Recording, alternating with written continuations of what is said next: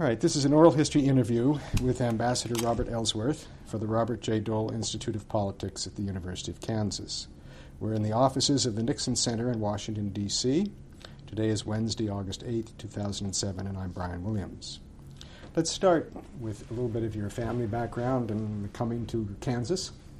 My grandfather came to Kansas after the Civil War from Ohio, and with his brothers then became a cowboy. He and his brothers were a team of cowboys operating in western Kansas. They were real cowboys. They lived in dugouts and they rode their horses and had their chuck wagon. But that's a hard life, and after 2-3 years they came back to eastern Kansas and became corn farmers on small scale. And my grandfather was also a cabinet maker.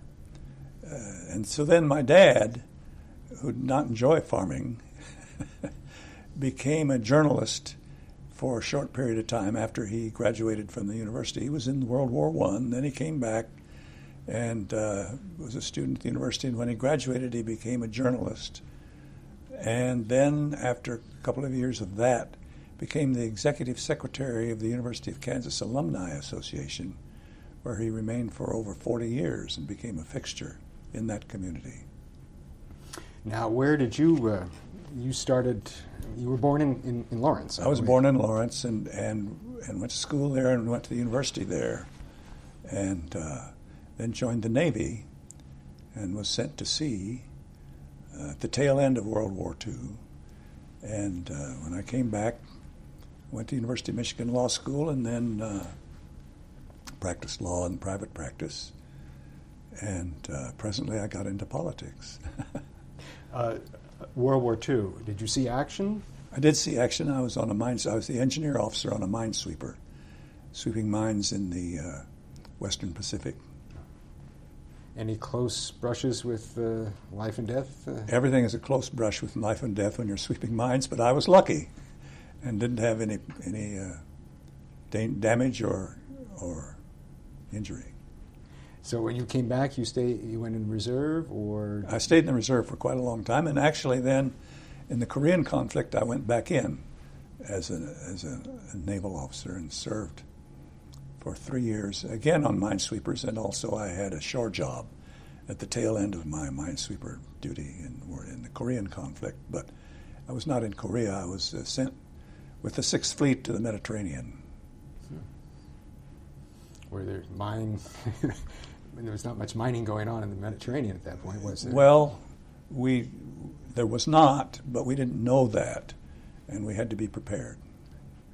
That was before Suez, wasn't it? It was before Suez. That's right. Suez wasn't until '56, but the Cold War, the Korean conflict was really the start of the Cold War, which was a worldwide competition, rivalry with the Soviets, and so.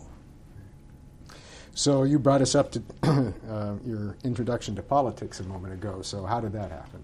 Well, I became the county chairman of Douglas County, Kansas Republican Central Committee, and presently I ran for Congress and was elected in 1960, the same year that Dole was elected, from a different district, of course. I think, were you the only two freshmen from Kansas that year? There was quite a group.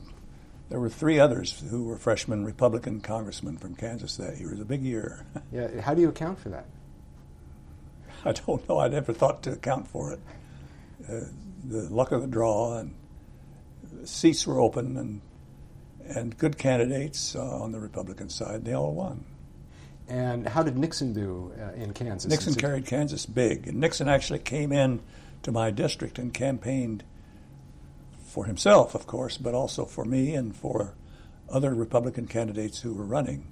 It was a huge event in Kansas City, Kansas, in the Armory, and Nixon carried the state heavily and carried my district very heavily.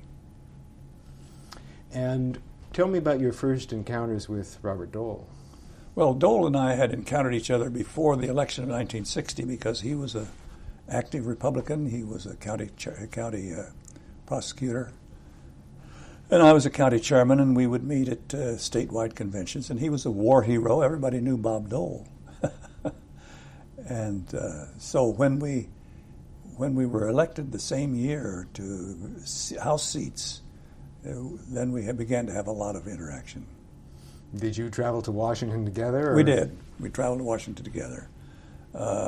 Before we took our seats, there was a pre-seating seminar given by the Republican organization in Washington for incoming freshmen, and so we went there together, along with our colleagues from Kansas, and attended 2-3 days of warm-up or orientation, you might say.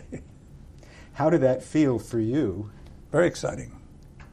Very exciting. Exciting for all of us. And describe Bob Dole at this point in his life. Well, Dole was, as I say, a famous war hero and had been a famous athlete in the University of Kansas before he went off to war and was wounded.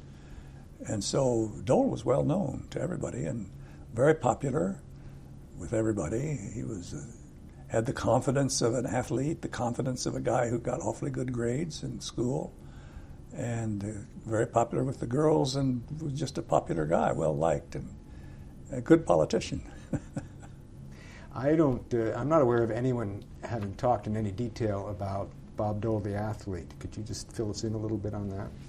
Well, he was a very muscular and energetic young man, and was recruited.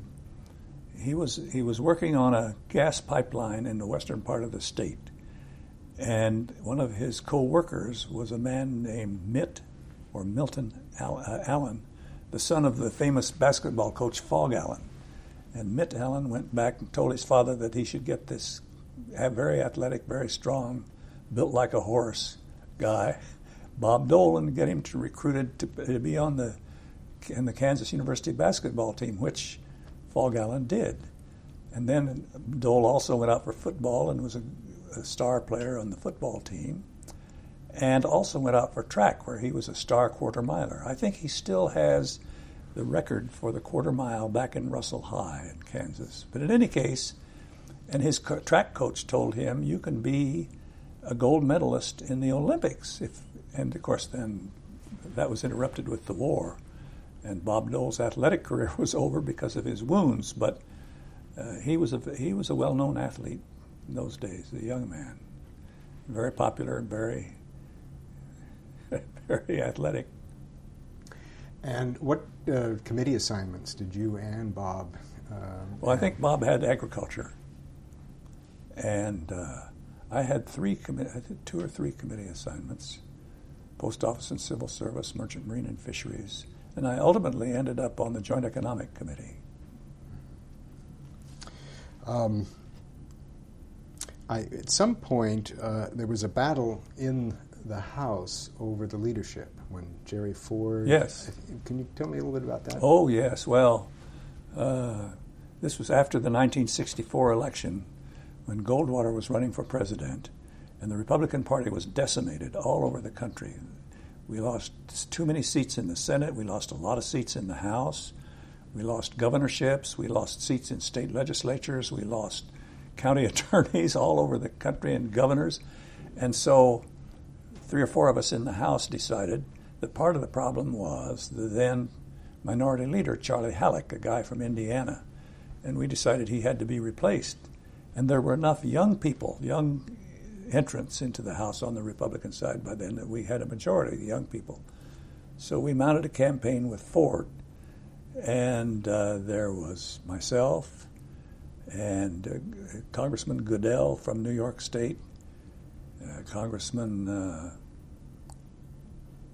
Bob, can't remember his name offhand, from Michigan, and a congressman named Albert Quee from Minnesota, plus in the background Melvin Laird of Wisconsin.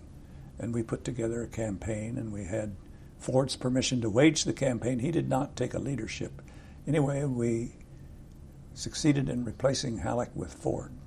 That was when the new Congress convened in 1965. And was there a long list of potential candidates, or were you pretty much set on Ford? Set on Ford. And that was because? Well, Ford was reliable, he was solid, he was decent, honest, he knew the ins and outs, he was a superb member of the House, and he was a natural. Was Dole party to this?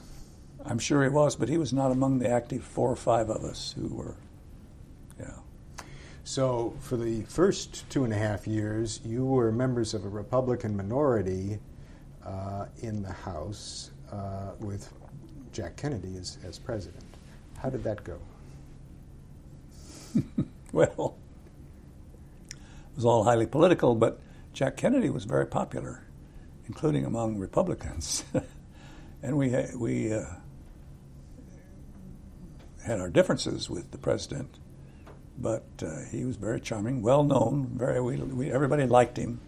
Not everybody, probably, but we did. Most of us did, and it went okay. But Kennedy lost his grip on the Democrats in the Congress, and was not able to get legislation through very well.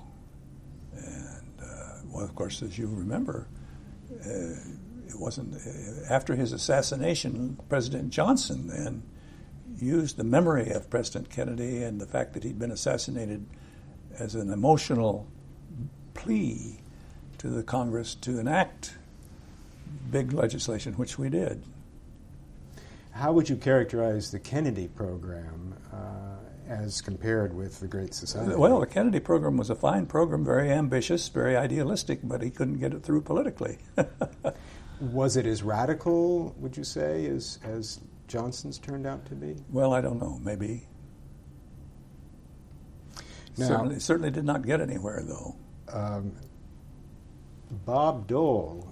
The big issue Yeah. with Kennedy, not so much on legislation, and later with Johnson, was civil rights for blacks. And I remember that I had a constituent call me up, it must have been in 61, maybe 62, said that his daughter had gone down on spring break with a group of other university students to Louisiana to agitate for registering blacks to vote in Louisiana. And that they'd all been arrested by the sheriff in such and such a county. And what could I do to help? I said, I don't know, but I'll call the Attorney General, which I did, called Bobby Kennedy. And he said, we've told all those kids not to do that, but that if they did, they were on their own because the Justice Department can't do anything about it. That's not our policy. That's local law enforcement and local laws. But tell your constituent to get in his car and drive himself down there to Louisiana and knock on the sheriff's door and present himself and tell him who he is and that he's come to take his daughter back and the other kids that want to go. So I called my constituent, and that's what he did. Well, that changed at the federal level when Martin Luther King, with his great strategic sense, put at risk the children and adults too in Birmingham and provoked Bull Connor, the police chief of Birmingham, to use police dogs and fire hoses on these black kids.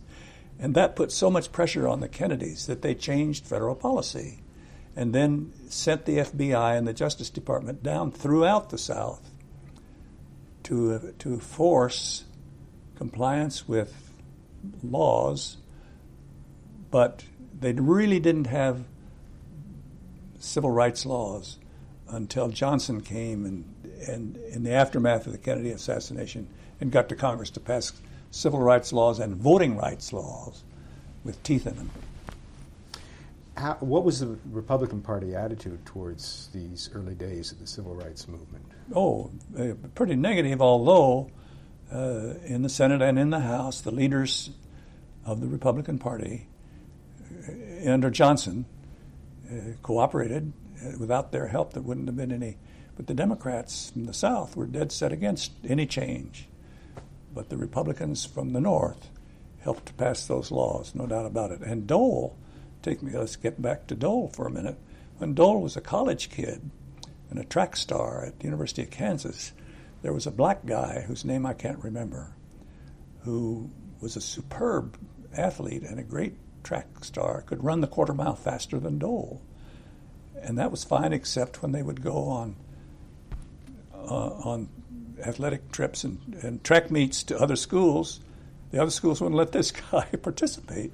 So Dole agitated and got a bunch of athletes at the University of Kansas to sign petitions and took them around and tried to agitate to get the guy admitted, never did. But Dole's attitude on that for a long time had been that right is right and fair is fair, and if you're a person, you do what you can, and you're entitled to do it.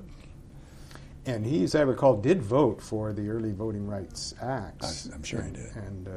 And took some fire for that from some people. Were you having to go back to your district and explain yourself? Or Of course, everybody did.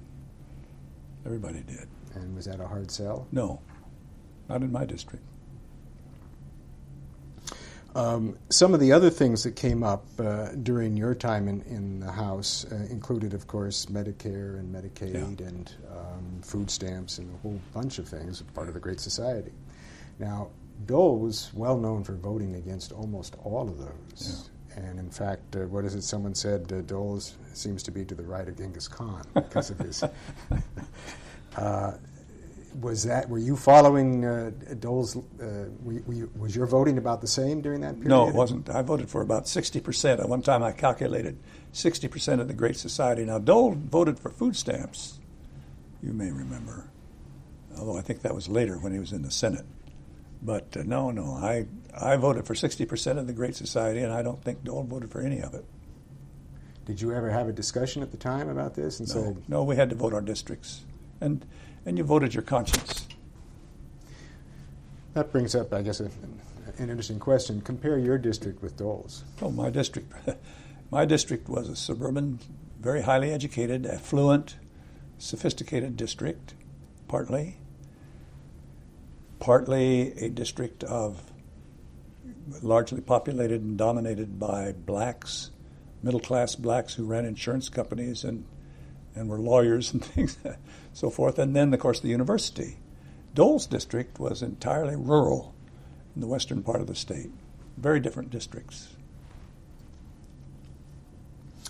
Now, in '66, you decided to run for the Senate. Right.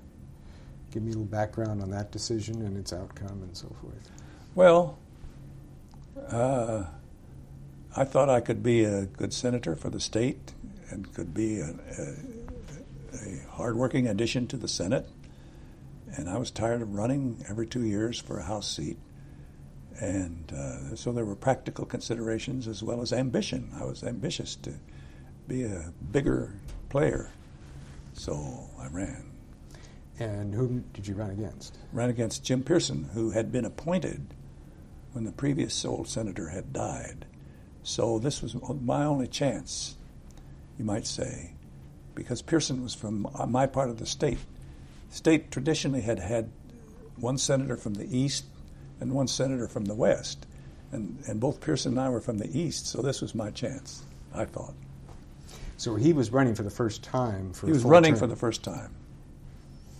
What was the outcome like? He won. Well, I mean, were you badly defeated? No, It was I think something like 8,000 or 9,000 votes statewide, which was a pretty close race. So, how did that make you feel? Well, it would have been. I would have felt better if I'd won. But what do you mean? How did it make me feel? You always, when you get beat, you don't like it, and I didn't like it. Did Bob Dole take a position on the race? Did he support one or the other of you, or not? Let me put it this way: I don't think he ever said anything in public, but to me personally, he was very encouraging. I would call him up. I would see him in Washington. I would call him up from when I was out on the road campaigning, tell him what was going on, ask him what he thought. And he was always very encouraging to me. Never said anything against my opponent, and he never said anything in public to endorse me, but he was very encouraging to me. He, I read somewhere, described you as really his best friend during the time he was in the House. Describe that friendship a little bit. Well, we were very good friends. We became good friends. We hadn't really known each other that well, though we'd known each other slightly, as I said before. And I don't know what to say. I mean, We were both Republicans in a minority role, and we kind of palled around a little bit. We didn't work too closely on legislation or policy, simply because our districts were so different. But we certainly always understood each other very well, liked each other personally. Dole's a very likable guy. And when you say palled around, what form did palling around? Palling around took the form of gossip and chit-chat in the Republican cloakroom, hour on hour, back there, eating ice cream cones and drinking coffee and swapping gossip and chit-chat. And this cloakroom is such a feature of, I guess, your life as a member of the House. It is. I would think that you would be fearful that you were going to be overheard if you were doing much gossiping in that room. Well, you controlled yourself, and you limited your gossip to harmless gossip or gossip that was everybody's enemies, or you used code language so that you were sure you understood each other, but nobody else would understand who you were talking about or what you were saying. Did you and Bob Dole create a large vocabulary of codes? I don't think we consciously created a large vocabulary, but we just easily sort of talked with discretion. Let me put it that way.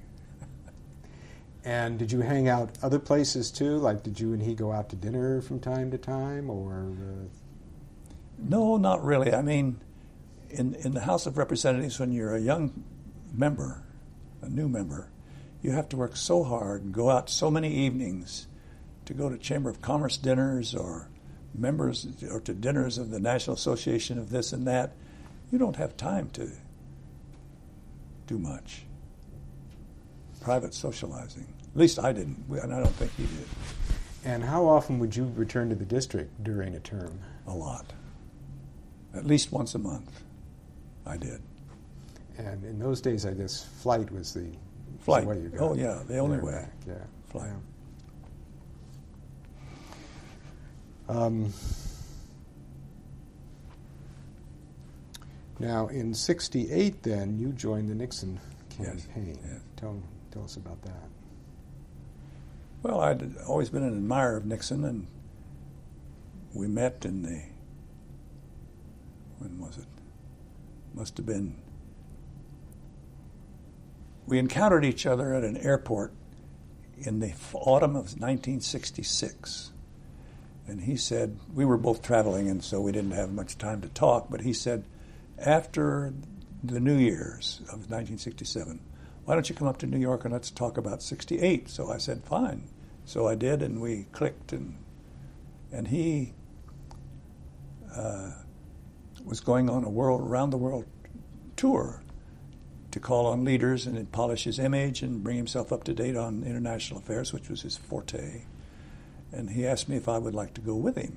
I said, sure, chance of a lifetime, which I did in the spring of '67.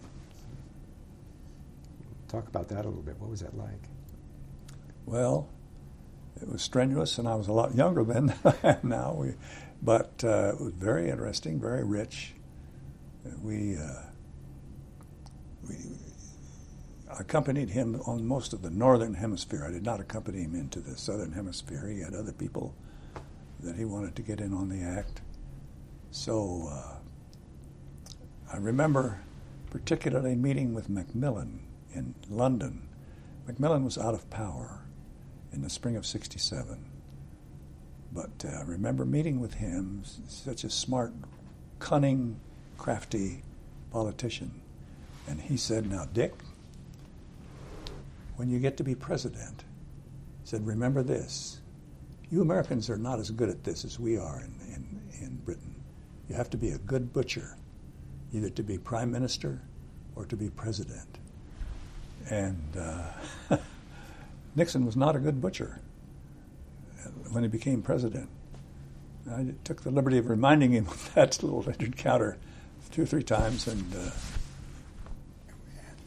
what would butchering consist means of? Firing somebody that was not serving you well, and not hesitating to do so. On the tour, what role did you play? Well, I would give him I would study up and prepare briefings, and before we would go on the tour, I got the visas, the state, and I would, as he said, I was the baggage smasher, which I was, and just sort of the factotum, the baggage smasher, the factotum, the friend, the counselor, the junior guy. Was there a large group, or were there two of us? Two. Just the two of you? Yeah. You and Richard Nixon? Yeah. Wow. So, I need to pause here just for a second.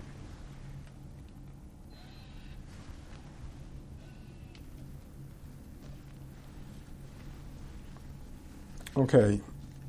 You were telling us during the break here about Dole's memory.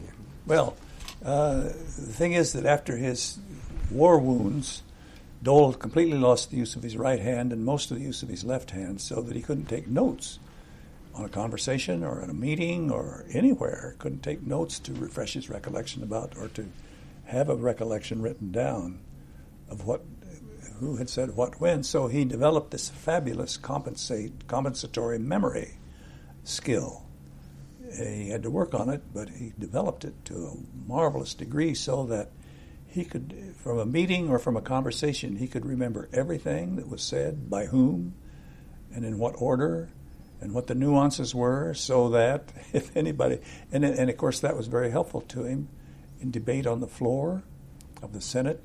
It's also helpful to him in his dealing with his colleagues and with staff people who would say, I wasn't at that meeting, and he'd be able to refresh their recollection by remembering that they were and what they had said and who else was there. And so the amazing skill and ability, and I think a very big element in his success as a political leader in this country. Did he ever talk to you about that? No, I just observed it. Because it involves not only an incredible memory, yeah, but an incredible ability to concentrate. To concentrate. And when he's talking to you, or when you're talking to him, you can see him looking at you with his whole self, looking at you and paying attention. And you know he's getting it, which is an impressive thing in and of itself. But then that transforms itself into this beautiful memory of what was going on. Do you recall other people who had that same kind I never saw anybody with that ability. That intensity? Never. Remarkable. Did you play any role in his 1976 run for the vice presidency? 76. I do not recall. If I were Bob Dole, I'd remember every detail, but I'm not. It's the wrong thing to say after you... I don't remember that. 76. When I couldn't have, because I was in the Pentagon at the time. And I wouldn't have been involved in politics, even for Bob Dole, 76. And the same might be for the 1980, when he did a brief run for the presidency. I don't remember that. I was not in the Pentagon, of course, in 1980, but I don't remember that run. So it was the 88 campaign where you became significantly involved. Yeah. And talk about that. Tell us what that was like. Curious. The main thing I remember about that is being invited by Reagan, who was interested in 87. Now remember, in 88, Reagan was coming to the end of his presidency, and George Bush, the vice president, George H.W. Bush, was gearing up to run for the nomination. And so it seemed to Dole that opened the door for him. And it seemed to Reagan that it opened the door for him. So Dole and I spoke briefly about it, and it was understood between us that if Dole decided to go for it in 88, that I would certainly be glad to help him. And then I was invited by Reagan to come out to Los Angeles and join him and his wife Nancy at a little lunch up in their ranch up in the mountains above Santa Barbara.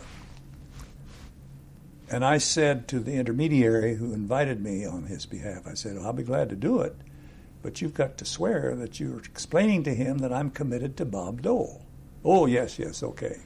So I arrive at the ranch for lunch, and Reagan says, well, thank you for coming. We want to talk about the campaign. And I said, thank you, Governor. But I said, I'm sure you've been told that I'm committed to Bob Dole. No, he said, nobody told me that. So we had a very pleasant lunch anyway.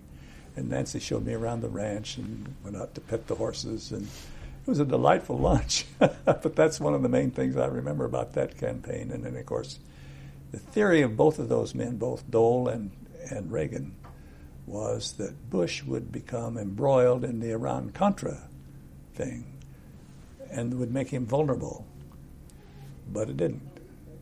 And he was able to escape the toils of the machinations of Iran-Contra, even though he'd been vice president at the time. And Reagan felt that was his vulnerability. Yeah. I mean, it took Reagan, of course, was also very ambitious and very convinced that he was the head of a serious movement, the movement conservatives, and but part of the calculus was that H.W. Bush was vulnerable, 41. It became 41, notwithstanding. Whoops. Can we just move this around? Okay, thanks.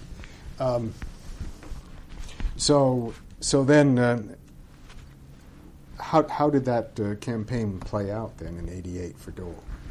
Not well. Bush beat him. And as I recall, it was kind of a not an easy campaign operation. No, it wasn't. Dole operations are never easy. So explain yourself. Well, he's the master of detail and needs to enmesh himself in what's going on and make sure that everything's going the way he wants it to. And I couldn't operate that way. And I finally went and told him, look, I said, this is not working. You can either give up your tendency to interfere in the management of the campaign, which is okay with me, or you can continue to operate this way, but I can't. And I said, we'll still be friends no matter what. Oh, he said, I can't just completely give up operating and involving myself. I said, okay. So then that evening, I think, after that little conversation, was at a dinner party in Georgetown with Bill Brock, who had been a senator. And he and Elizabeth recruited Brock on the spot, who was the Secretary of Labor in the cabinet.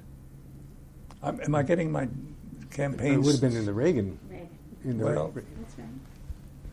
I guess I've got my dates embroiled in confusion here, but it's all quite a long time ago. In any case, I stepped aside and Brock came in, and of course Dole. Was that 96? No, 88. I think you're right. It's 88. Okay, Yeah, so yeah. And that's where he won in Iowa, but and lost badly in New Hampshire. right? Right. But that was long after you. Well, no, maybe you were in charge then. No, I wasn't. So you actually. I was up in New Hampshire, manning the phones during the day, with a friend of mine and of Dole's from New York named Bob Price, and we drove up there the night before, and we're on the phones making these calls that you make to likely voters, saying, "Have you voted yet? Please be sure to vote today." So, this didn't cause then hard feelings between you. No, and it did Senator. not.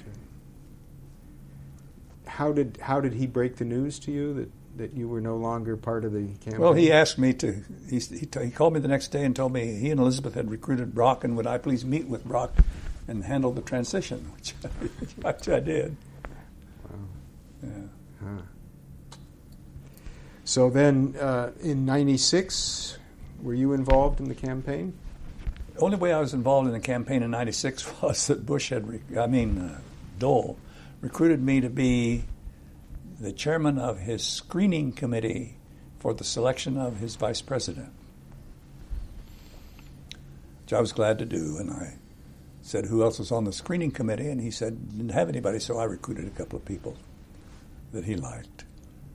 And so we worked hard and did research on various candidates, and then I would go and report to him, and I had a matrix about what was good and what was not so good about each potential candidate.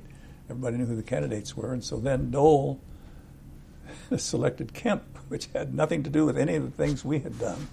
It had to do with Dole's sense of what would enthuse the conservative base in the party at that time, which it did at the convention. But then it was a disastrous campaign. Was Kemp among those that you... No, he wasn't.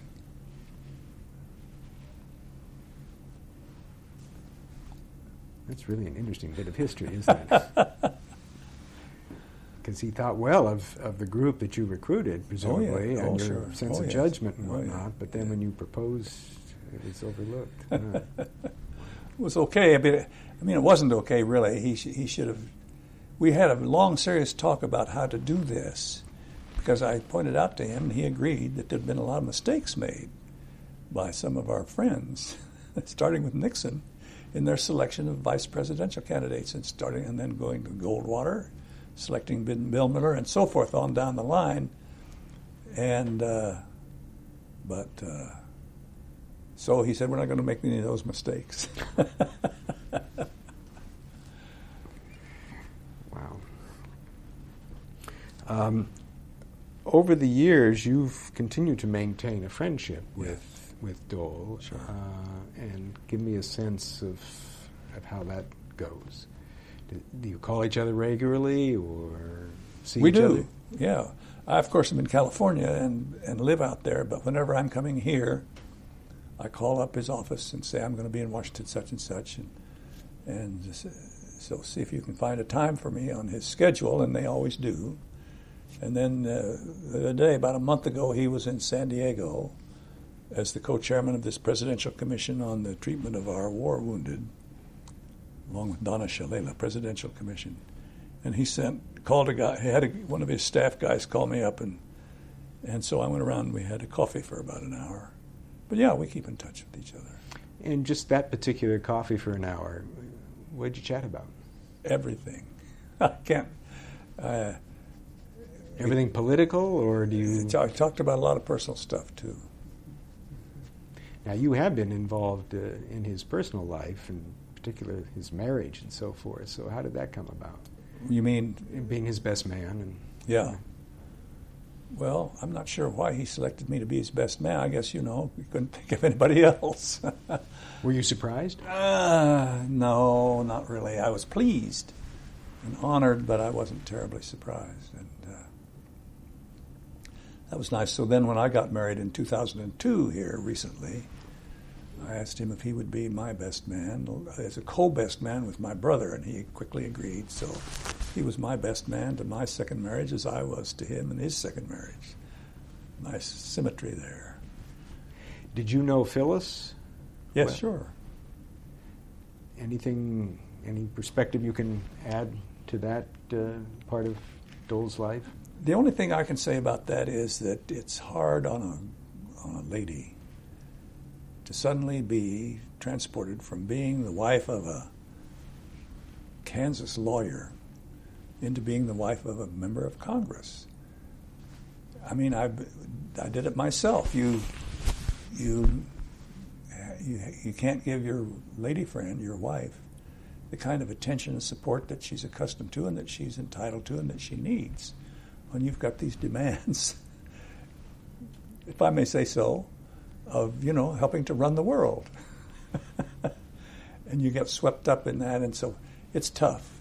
He never confided in me about his and Phyllis's relationship, but I just know it because I myself went through a lot of that, and all of us did. I mean, you could see. You were telling She us was a lovely lady, and I think he thinks so too. Still. And tell me your reaction on meeting Elizabeth for the first time. Oh, I thought that was a great idea. I mean, I really thought she was good looking and very able. And shall I tell you about my toast Sure. to her at the luncheon the day before the wedding at the F Street Club? And so I was asked as the best man to give the toast to the bride-to-be. So I said to the audience, I said, almost all of you know that Bob Dole and I are good friends. And from time to time in his career, he's asked me for advice. When he was a member of the House thinking about running for the Senate, he asked me if I thought he should run for the Senate. And I said, no, don't do that. He said, you've got a safe seat here in the House. You run for the Senate. It's a big state. People don't know you. If they do in your district, you'll lose. And it'll be the end of your political career. Well, I was wrong. And so I said then he, in the Senate, was thinking about being chairman of the Republican National Committee, and he asked me what I thought of that. And I said, oh, Bob, don't do that. I said, here you are in the Senate. You're a freshman senator. You're just getting started. You got a good start on being a senator. And you go out and get to be the chairman of the National Committee, and you have all kinds of enemies created that you don't need and that don't care anything about you, and be a big mistake and a drain on your time. And Bill Miller was the chairman of the National Committee when he was in the House, and it was a disaster, so don't do it. Well, I was wrong. Then I said, he introduced me to Elizabeth one day, one Sunday afternoon, and told me he was thinking about being serious with her, and what did I think of that? And I said, well, I said, Elizabeth is very impressive. I said, she's a Southern aristocrat. You're not. I said, she's a graduate of Harvard Law School. You're not. You just went to Washburn or somewhere. I said, she's a Phi Beta Kappa from Duke. I said, who are you? I said, you shouldn't aspire to Elizabeth because she's so much better than you. Well, I was right. And Elizabeth loved it, and the audience did, and Bob loved it too. So that was a lot of fun. Right. Now, you understand that those episodes that I described are apocryphal. He didn't really ask me for advice on whether to run for the Senate. If he had, I told him yes. He didn't really ask me about being the chairman. I would have said yes. And when he did ask me about Elizabeth, I said, of course, go for it. But anyway, it was a good little episode. What about his reign as head of the Republican National Committee? What was that like? Was that a good... I can't remember exactly when that was, but I didn't pay too much attention to it. 69 through 71, I think. No, 71 through 73. Yeah, that's right. Well, that was during the Watergate and the Nixon resignation. And you probably recall he was pretty hard on Nixon. He said those guys in the White House, including Nixon, speak no evil, hear no evil. And evil. Just evil. Right. Did you have any contact with Richard Nixon, or much contact after you left the White House? Oh, a lot after he left the White House. For years and years, I would travel with him, and I helped him write one of his books. And yes, I had a lot of contact with Nixon after he left the White House. I always said that when Nixon went into the White House, he was perfectly sane and very smart. And all during the White House years, he went downhill on both counts. And he ended up being kind of crazy. But after he got out of the White House and caught his breath, he became very sane and very smart again. So, no, I was curious about after you left the White House. Did you have any contact with him? Oh yeah, well he was the president and I was ambassador to NATO, and so. But I mean, like in the run up to the Watergate and the impeachment and no, so by forth. that time I was at Lazard in New York. I wasn't in touch with him. So at all. he wasn't No. calling you and asking No. for advice or No. anything of that sort. One person we've interviewed in the run-up to the '88 campaign was Dave Owen, and I was wondering if you worked with him and what kind of a working relationship you had with him. We didn't. I didn't work with him at all. You did not? No. Okay. All right. Could you characterize Dole's role in international affairs? Because most people haven't talked really about that, and you have such a distinguished international perspective. Yeah, well, I think that Dole, in the first place, was very active on behalf of the grain exporters of Kansas in international affairs. Very supportive of the Eisenhower programs to support the sale of wheat, corn, and other agricultural products of all kinds. I mean, cotton, you name it, soybeans, everything. And then Dole became very active in the Helsinki process, the so-called Helsinki process, where human rights were brought to the top of the agenda in East-West relations. And as a result of the Helsinki conference, there were these baskets of things that the international community pledged itself to monitor, and Dole was very active in that process. And it was a surprise to a lot of people that took on such momentum and such weight of its own. The Helsinki basket, the Helsinki Accords, I can't remember exactly what it was called, but it brought human rights in Eastern Europe to the top of the world's agenda, not necessarily on behalf of democracy, but on behalf of dignity for everybody, no matter what your political system was.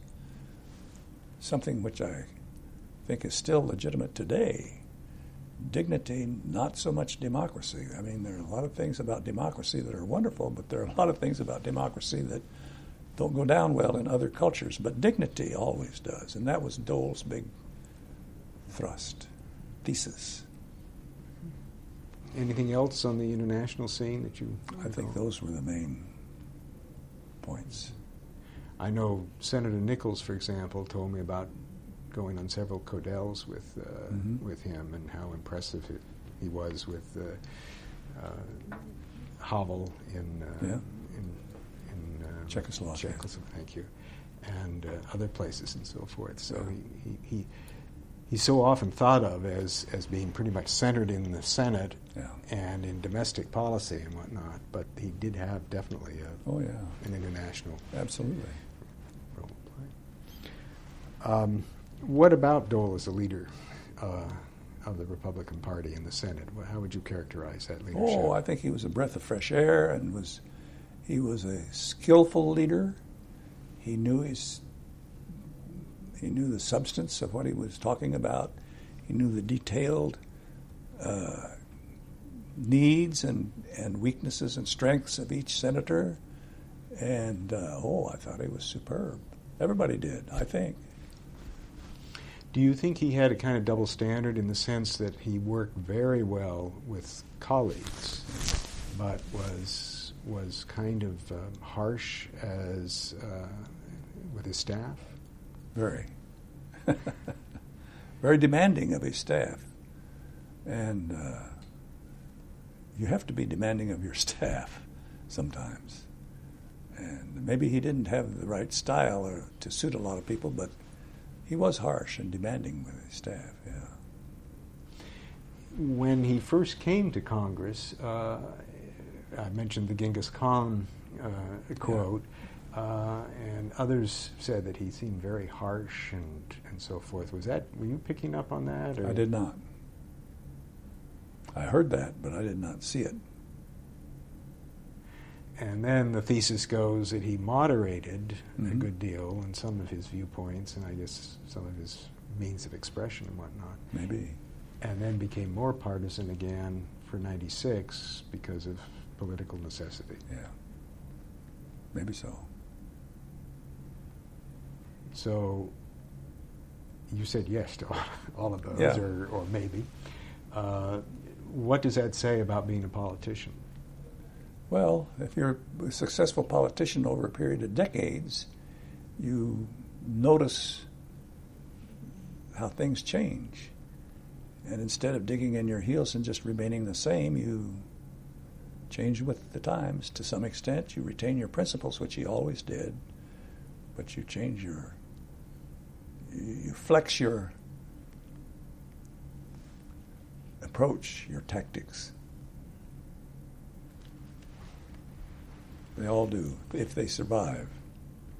How do you think he'll be remembered as time goes on, say from a perspective of 20 or 30 years from now? I think he'll be remembered as the most dynamic Senate leader of the Republicans, the dynamic Senate leader of the late 20th century.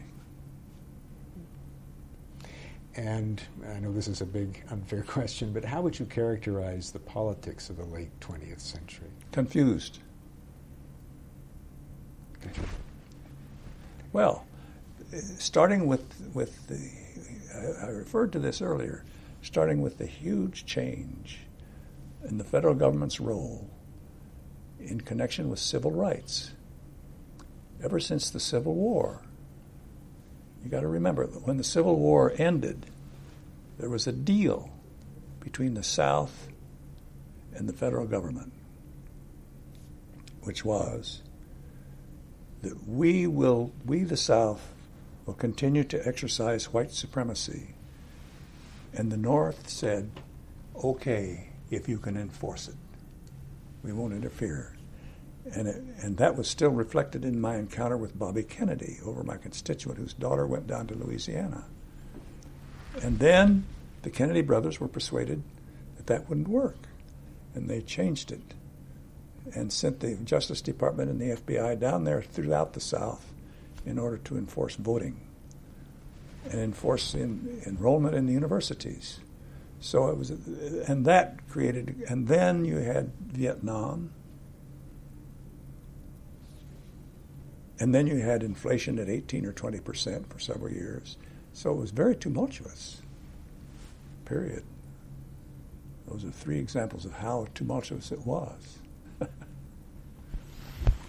Do you see? Oh, and then you had the assassination of Kennedy. You had the Cuban Missile Crisis. I could go on, but those are some examples of what we've all been through, all of us in this room, and probably most of the people reading your book. Do you see a time in the future when everything is going to, all this confusion is going to be resolved? Oh, I can't answer that. That's not fair. It's possible. It's possible. That's one scenario. I'm a great believer in trying to figure out scenarios when I try to imagine the future. And that's one scenario, but it's not the only one by any means. Well, I was wondering if you thought that maybe we've become even more confused in the 21st century. So far, yes. Mainly because of the loss of power and the legitimacy of the nation state in the 21st century. The world is no longer the world no longer has its shots called by the great political powers: United States, Russia, China, India, Japan, Brazil. Nowadays, the shots are being called by science and technology and by enormous amounts of money circulating throughout the world. Enormous amounts of money, $5 trillion at any one time circulating at high speed. And those are the things that politicians and nation states don't understand. So it's still confusing, but it might get straightened out. I don't know. I anticipated you're saying that one of the forces is forces of terrorism and all of this mayhem that the world is encountering now. Yeah. But it's interesting that you put greater importance on sort of economic imbalances. Well, science and technology is not economic. No. And money, of course, is. And, of course, terrorism is religion. I should have mentioned religion. Religion is a powerful force. It has nothing to do with nation states anymore. And I'm a religious person. I go to church. I believe. And but I think that religion in today's world is adding to the turbulence. How does science and technology play out? Two things. First of all, life sciences, gene therapy, DNA, mainly genes, manipulating whether we're tall or short, smart or dumb, blue-eyed or brown-eyed, all kinds of human characteristics. Some people call it our post-human future because we're so able with genes to manipulate human beings and cure things. That's one. And the other thing is computers. The uses of computers enables us to have access to insights from the manipulation of information that were never dreamed of before. So watch out. So as you're describing this, I think of Russell, Kansas in the late 20s and the 30s and whatnot. Right. Big changes. Different world. Unbelievable. Good. I'm going to stop there. Okay. Thank you very much.